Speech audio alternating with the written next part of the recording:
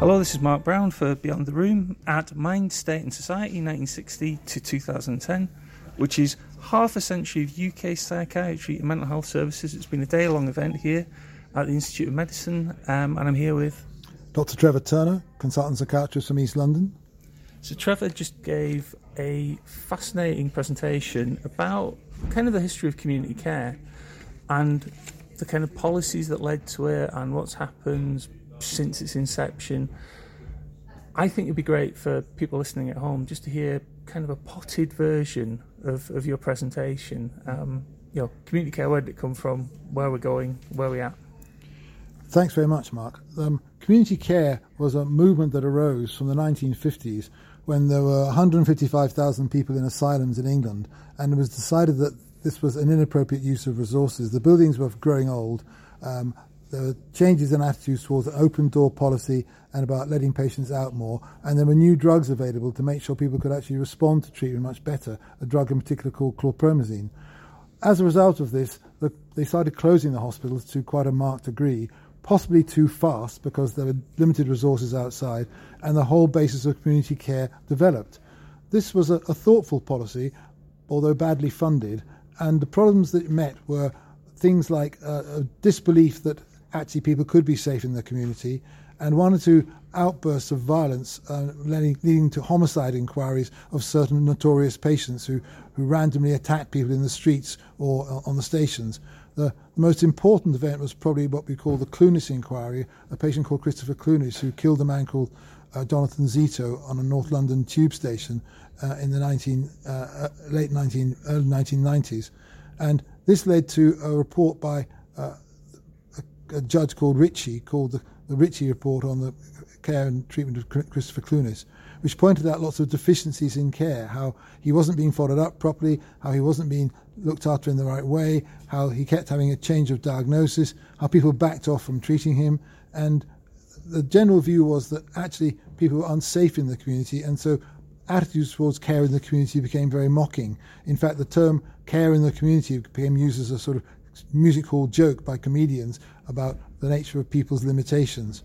The process, however, was good in many parts of the country in that people were allowed to look after themselves outside of hospital, that there were supportive community mental health teams going and seeing them on a regular basis, there were day centres, and the problem is that the story became rather dull, because if you wanted to look at what was happening as a daily paper, you wanted to have an exciting story, not a dull story. So the person with a chronic schizophrenia who gets up in the morning, makes his own breakfast, goes to a day centre and has supper with his mum, that's not much to talk about. If, however, you've got a blood-soaked maniac on the streets running amok, that's a great story, and you can bring it up on the newspapers, you can bring it up when it comes to trial, you can bring it up when it comes to sentencing. And so there was a dreadful stigma attached to the whole community care project. The government tried to deal with this by going for risk management as a process and trying to consider ways in which you could prevent this. They wanted to set up a thing called a supervision register, whereby all doctors would have to put on a list all the patients they had who were psychotic. So this was a kind of labelling of people as being dangerous and unreliable. The consultant psychiatrists, by and large, refused to do anything about that and refused to fill out the supervision registers. So the government then had to move to a Care in the Community Act, which gave powers to detain people but no powers to treat people. And this went on eventually to community treatment orders that have come in more recently.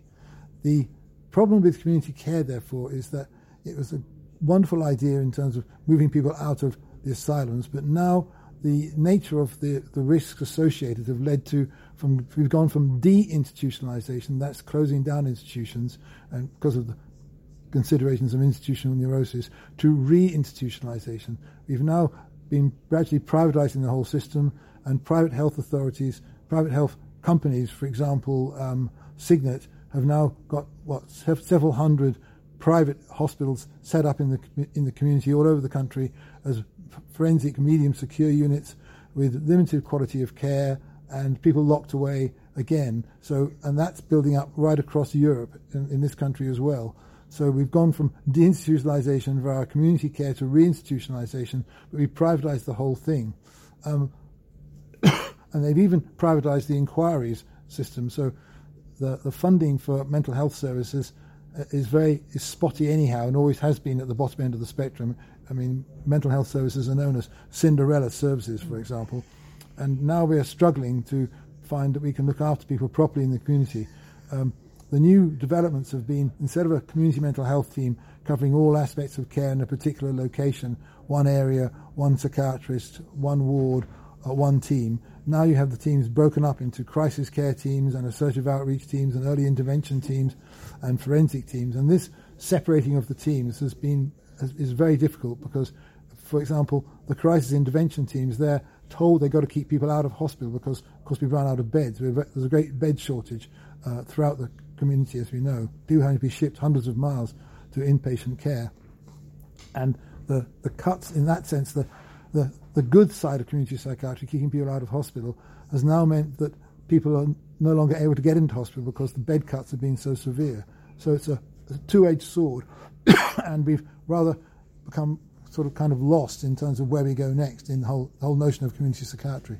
So your kind of career, your kind of thinking about this, I'm guessing goes back, a fair amount of time, fair amount of experience with this. For you, what is the most awkward thing about the history of community care? The thing that most stubs your toe when you look back on it, or even look forward? I think the most awkward thing is probably the fact that they hadn't really planned for it. They'd planned to close the asylums, but then the ideas as to what they're going to replace it with in terms of community mental health teams or resources were very spotty, and they were well provided in some parts of the country. They managed to get funding to go from the asylums into the community care teams, but actually the money got taken away by other aspects of health care. For example, there were 120 large asylum buildings in wonderful parts of the country, all sold off, mainly as private developments, and that funding didn't go to mental health services at all. And so defending mental health services from the shortages of other health services, I mean, let's face it, babies dying and cancer patients always come in front of people with chronic psychiatric problems. That's been the real dilemma, is that we thought people would be prepared to fund it, but we haven't actually had the support available. And the stigma generated by psychiatry in general has a constant bugbear, in that psychiatrists are seen as not far different from their patients in various ways and unreliable. And I think we've not really presented ourselves strongly enough in terms of what our needs to the government, and we've rather bowed down to some degree and let policies take over us rather than we decide policy. So that leads me on to my final question, if that's okay. There's kind of been quite a lot of development in mental health over the last 10 years or so. There's lots of, we're getting it right now, we're going to stop getting it wrong. Looking at community care, there are kind of new guidelines and new this and that. What kind of lessons from the past do you feel there are? Hundreds of lessons from the past. Yeah. I mean, number one lesson from the past is that we must be able to communicate with patients and deal with stigma, because otherwise you'll never get any funding or support. Number two, we have got new medications and we need to use them, and they've been very effective in helping people stay well, and we need to defend the use of new medications and not get people sign off them because they're meant to be dependence-inducing, whatever it might be. An antidepressant is no more dependence-inducing than an antibiotic. If you need it, you need it. And I think we need to be clearer in our communication with the public in terms of destigmatizing psychiatry, in terms of explaining to them what it's all about, what the diagnosis is all about, and getting our colleagues on board. Instead of fighting with social workers, getting social workers to work with us, having community psychiatric nurses well trained and supporting us, and all speaking from the same hip, so to speak. That seems to be the most important thing. That beautiful picture of a kind of heavenly chorus of professionals and patients together making the future happen is a good point for us to end on. Thank you.